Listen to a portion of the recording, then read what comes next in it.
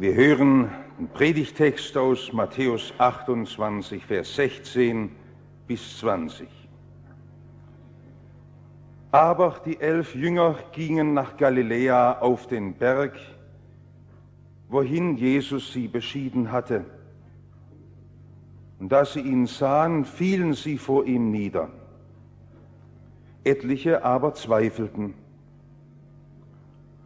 Und Jesus trat zu ihnen, redete mit ihnen und sprach: Mir ist gegeben alle Gewalt im Himmel und auf Erden. Darum geht hin und macht zu Jüngern alle Völker, tauft sie auf den Namen des Vaters und des Sohnes und des Heiligen Geistes und lehrt sie halten alles, was ich euch befohlen habe. Und siehe, ich bin bei euch alle Tage bis an der Weltende. Herr, mach uns jetzt deine Nähe ganz groß. Amen. Liebe Gemeinde, es gibt kleine, unbedeutende Christengemeinden, aber das ist überhaupt nicht entscheidend.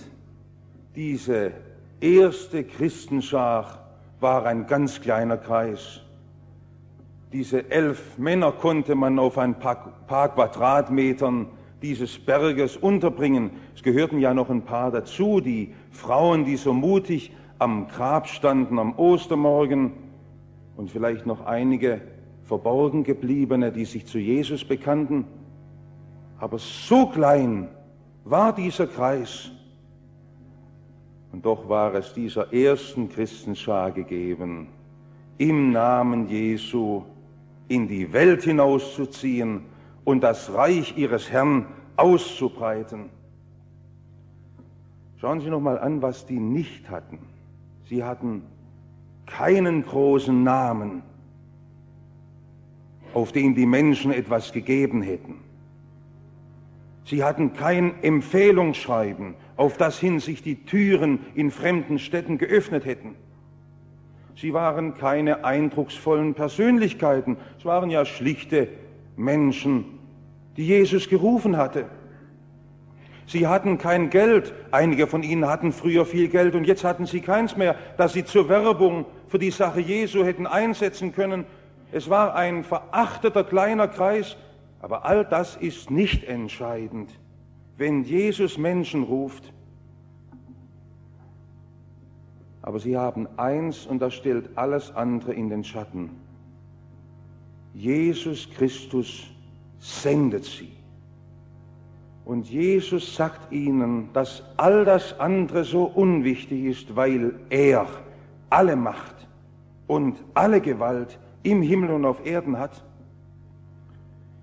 Wir können in kleinen, verschwindend kleinen Gruppen leben. Wir können einsame Christen sein, die an schwierigem Posten stehen. Es ist alles nicht entscheidend. Wenn wir das begreifen, der auferstandene Herr, dem alle Macht gegeben ist im Himmel und auf Erden, will mit unserem Leben in dieser Welt heute Großes wirken. Ich muss das jetzt einfach an diesen Jüngern zeigen, welche Auswirkungen das hat. Das Erste, was ich beobachte: Sie haben Mut. Die Sache mit dem Mut, die macht uns Christen immer zu schaffen. Ich leide daran, dass ich oft nicht den Mut habe, den ich bräuchte. Ein schwieriger Besuch und dann drückt man das so lange und schiebt das vor sich her und will nicht dran hin. Man hat Angst, ob das gut geht. Zu Aufgaben, die einem übertragen werden, man hat keinen Mut. Schon die ersten Christen hatten keinen Mut. Es widerspricht also dem, was wir gerade formuliert haben. Sie wissen doch, wie sie sich eingeschlossen haben in ihren Versammlungsraum und den Schlüssel herumgedreht haben und erst dann richtig wieder durchatmen konnten, wie man so schön unter sich war. Wir wissen doch, wie das ist mit dem Mut, wie schwer es uns fällt, anderen Menschen zu sagen: ich bete mit ihnen. Wir sind ja so scheu, so schüchtern in allen Dingen des Glaubens. Wie können wir das formulieren? Sie hatten Mut. Ich muss das auch gleich korrigieren, damit kein Missverständnis entsteht. Es gibt gerade Christen, die manchmal einen solchen Mut an den Tag legen, dass einem schlecht werden kann. Kennen Sie solche Leute, die in so einer verkrampften Weise für ihren Herrn mutig sind und im Grund ist es eigentlich nur Flucht vor der eigenen Feigheit. Das ist so ein Stück Fanatismus, wo man in einer solch unüberlegten Weise überall rumrennt und meint, das sei Mut. Und es ist gar kein Mut. Und wir haben auf unseren Kirchen immer noch den Hahn sitzen, der uns daran erinnert, an einen, der auch meinte, ich bin doch mutig, ich will für meinen Herrn hinstehen. Und er wollte das Martyrium auf sich nehmen. Und das war ernst gemeint von diesem Petrus. Aber er hat gar nie damit gerechnet, dass in einem belanglosen Nebensatz, wo eine Frau ihn etwas fragte, er seinen Herrn verleugnet. Und wir vergessen das so leicht, wie schwierig das ist, Mut zu haben. Da kann man sich nicht hineinstürzen und sagen, ich will mutig sein. Und das ist hier auch nicht gemeint. Hier steht etwas ganz anderes. Jesus sagt, baut auf mich, rechnet auf mich. Das ist gut, wenn Sie zittern müssen, bevor Sie einen Besuch machen. Hoffentlich verlieren Sie das Ihr ganzes Leben lang nicht, wenn Sie zu Schwerkranken gehen, dass Ihnen das nicht wie Wasser von den Lippen läuft, was Sie dort sagen wollen, aber dass Sie in Ihrer Schwachheit, in Ihrer Angst, in Ihrer Feigheit wissen, jetzt ist Jesus da und er hat alle Gewalt und alle Macht im Himmel und auf Erden, darum rede ich. Und das war ein grundsätzlicher Wechsel im Leben dieses Petrus, so wie er vorher für Jesus mutiger Zeuge sein wollte und daran scheiterte und wie er nachher es gemacht hat. Er trat nachher noch einmal vor diese Menschen hin, die Jesus hassten, aber in diesem Augenblick war Petrus ganz ruhig. Er war nicht der fanatische Kämpfer. Er hat nur in aller Bestimmtheit das unterstrichen, was er sagen musste und was er erkannt hatte. Es ist in keinem anderen Heil, ist auch kein anderer Name unter dem Himmel den Menschen gegeben, darin wir sollen selig werden, als allein der Name Jesus. Ich weiß nicht mal, ob der Petrus dazu die Stimme erhoben hat oder ob er gedonnert hat. Nein, ich denke, er wird das ganz ruhig gesagt haben. Aber er wusste, wenn der erhöhte Herr diesem Zeugnis Nachdruck verleiht, dann wird das diese Menschen überwinden. Und sie werden Jünger Jesu werden. Ich weiß, welche Feigheit wir oft haben. Und wir ringen mit der Angst. Aber das ist gut so. Mut zu haben, das ist nicht etwas, was wir haben, sondern das kommt aus dem Glauben, aus dem Vertrauen zu Jesus, dem alle Macht gegeben ist, im Himmel und auf Erden. Und Jesus sagt, darum, weil ich Macht habe, darum geht hin, darum geht in die Welt, darum sendet er sie. Und es gibt nichts, was ihnen widerstehen kann, wenn er ihnen die Türe öffnet. Da sind wir schon beim Zweiten. Sie haben Vollmacht. Man muss einmal im Steinbruch zusehen, wie eine Ladung Dynamit ganze Felsmassen hochreißen kann. Das ist eine Kraft, die in dieser kleinen Ladung Dynamit steckt. Und nicht anders ist es bei dem, was Jesus dieser kleinen Christenschar am Himmelfahrtstag mitgibt. Sie haben gar nicht viel. Sie bringen ihr Leben ein. Es gibt bis in unsere Tage hinein immer wieder Christen, die versuchen, ihr Christenleben stark zu machen. Die wollen dynamische Persönlichkeiten werden. Das ist ein Irrweg. Nie hat uns Jesus diesen Weg gewiesen, dass wir dynamische Persönlichkeiten werden.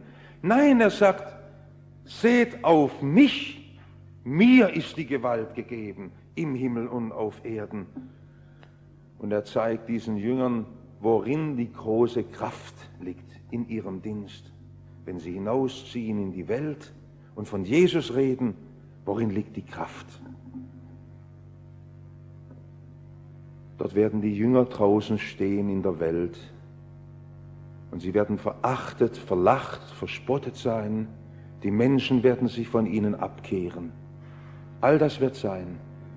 Das wird bis in unsere Tage hinein, dass Menschen sagen, ich halte von den Christen nichts und ich halte von den Kirchen nichts. Und doch hat der Herr sein Dynamit.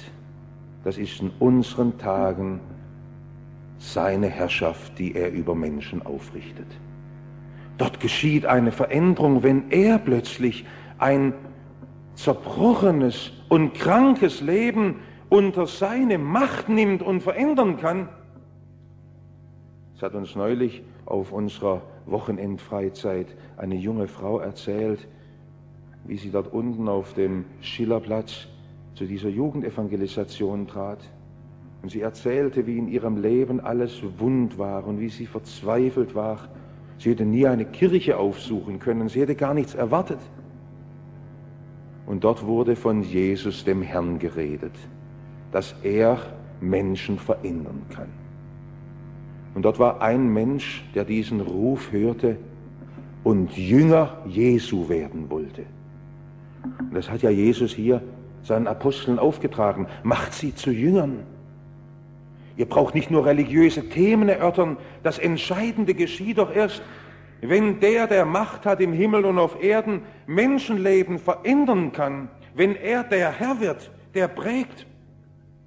Es ist doch nicht die Atmosphäre in unseren Kreisen. Es sind doch nicht die schönen Bekanntschaften, die man bei uns knüpfen kann, sondern darum geht es heute, dass der Herr Menschenleben prägen und bestimmen kann. Der Herr ist mein Hirte. Ich binde mich mit meinem Willen an ihn und er soll mich bestimmen. Er soll mein Herr sein. Das ist das Dynamit, das diese Welt sprengt, wo Menschen sich unter diesen Herrn Jesus geben. Das ist die Vollmacht, die die Apostel haben. Und das ist die Macht, die Jesus in unseren Predigtdienst legt. Das darf uns nie verwirren, wenn andere sagen, was hat er schon gepredigt? Wenn andere sich abwenden, gelangweilt. Aber das muss uns stutzig machen, wenn unter unserem Zeugnis sich keine Menschen mehr bekehren und nicht mehr Jünger Jesu werden. Noch ein drittes, ich wollte 3 Dinge zeigen an diesen Aposteln. Sie haben Mut in der Begegnung mit Jesus. Sie haben Vollmacht. Und das Dritte, sie haben Zuversicht. Eigentlich widerspricht das all dem, was man von diesen Aposteln sagen kann. Ihrer normalen Verfassung nach waren sie ganz bestimmt nicht zuversichtlich. Sie fühlten sich ja alleingelassen von Jesus. Sie kamen sich verwaist vor. Mut hatten sie keinen. Sie dachten, wie soll das gut gehen, in diese Welt hineinzugehen, wo noch der Pilatus auf seinem Posten sitzt, wo noch die Feinde Jesu das Ruder in der Hand haben. Und sie ahnen schon von dem, was nachher geschehen wird, wenn Stephanus gesteinigt wird. Sie wissen doch, wie die Feindschaft gegen Jesus tobt. Und dann von Zuversicht und dann von Mut zu reden und dann von Vollmacht zu reden. Sie kennen doch ihre Schwäche. Achten Sie auf das Wesentlichste. Nur durch Jesus, nur durch Glauben an ihn. All das, was Sie jetzt erzählen wollen und sagen, ja, ich kann doch nichts für ihn wirken, ich bin doch so schwach, ich bin doch so unbedeutend. Diese Jünger am allermeisten. Und nicht nur die Angst vor den Menschen draußen wird uns bestimmen. Jesus' Jünger haben eine Angst, die die anderen gar nicht kennen. Wir haben einmal gesehen, welche Abgründe in unserem Leben sich schon aufgetan haben, in die wir gestürzt sind. Und da kann man nur Angst kriegen, ob ich überhaupt in meinem Glauben durchhalte. Wer weiß denn das, ob ich an Jesus bleibe, ob mein Glaube Bestand hat? Das wird ja die Angst der Jesusleute sein, die sie lähmt. Und dann wird man in seinem Christenleben ein Skrupellant.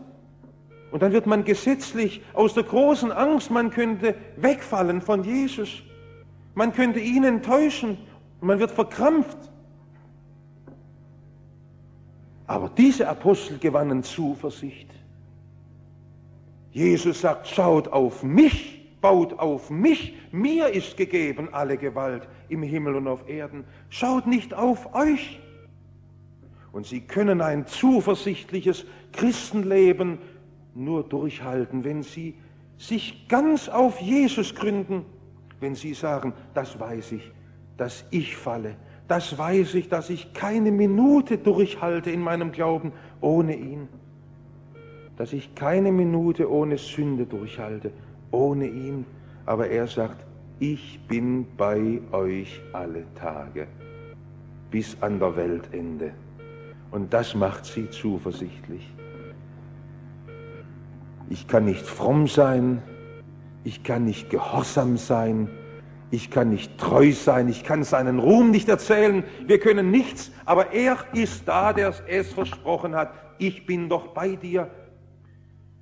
Wenn wir zu Hause in die Stille gehen und mit Gott reden wollen, dann ist das oft so ein müdes Reden über unsere Schwächen, über unser Unvermögen, und gleichsam starren wir in einen Spiegel und erzählen das Gott immer wieder, wie schlimm das ist in unserem Leben, wie weit wir von ihm getrennt sind.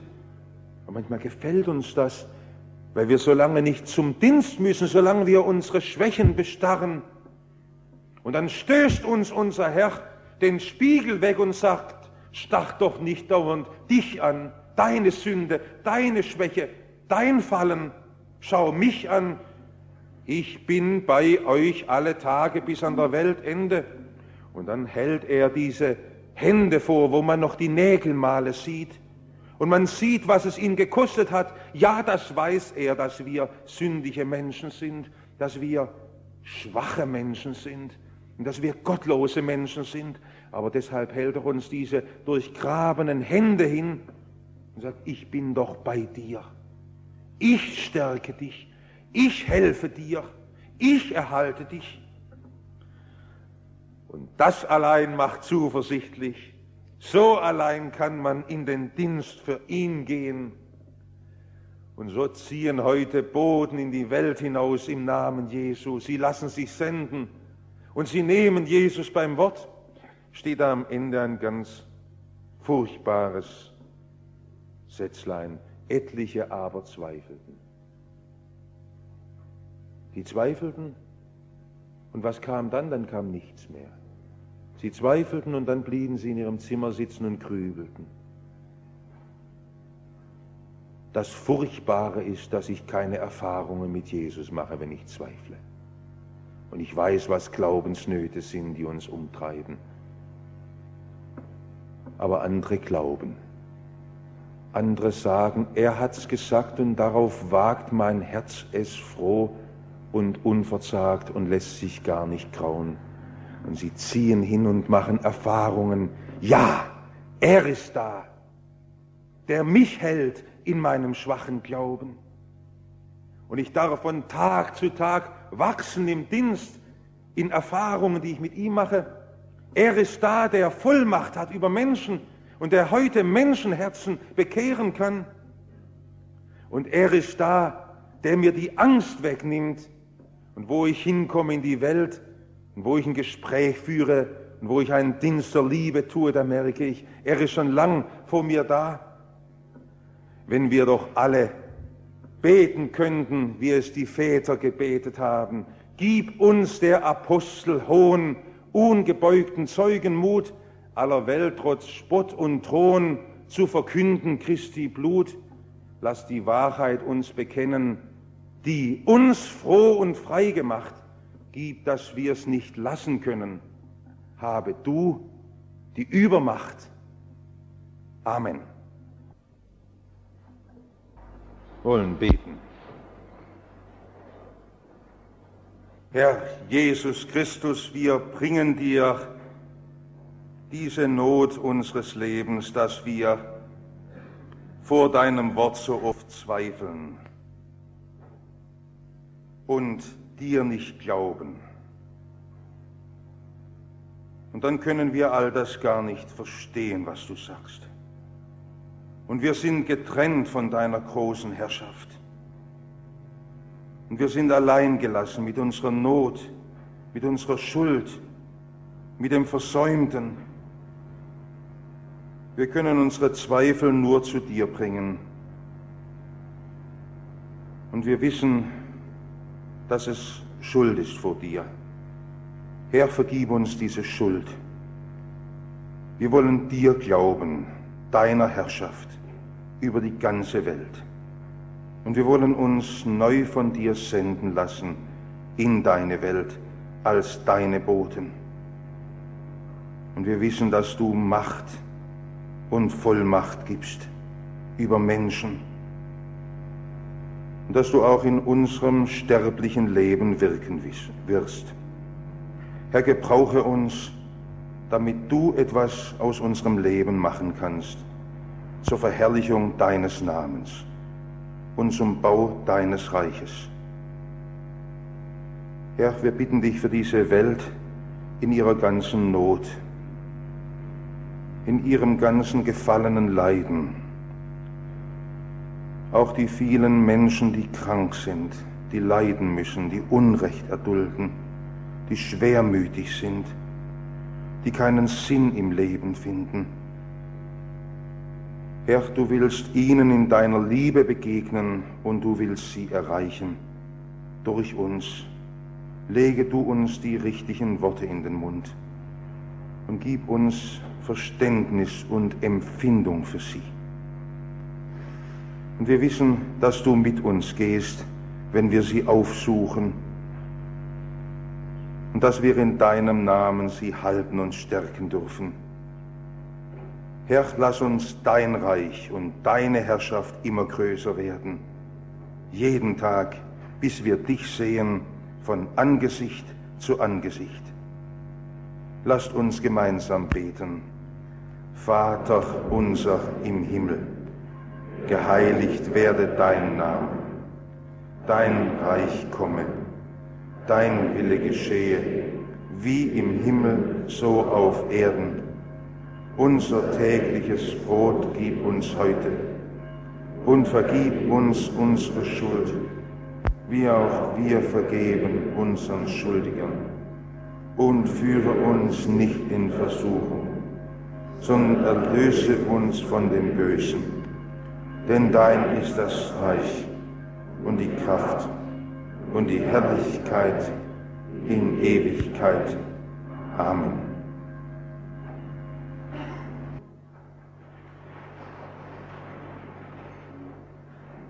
Der Herr, dem alle Macht gegeben ist, im Himmel und auf Erden, sendet uns in diese Welt und an den Platz, an den er uns hingestellt hat. Und er segnet uns. Herr, segne uns und behüte uns. Herr, lass dein Angesicht leuchten über uns und sei uns gnädig. Herr, erhebe dein Angesicht auf uns und gib uns deinen Frieden.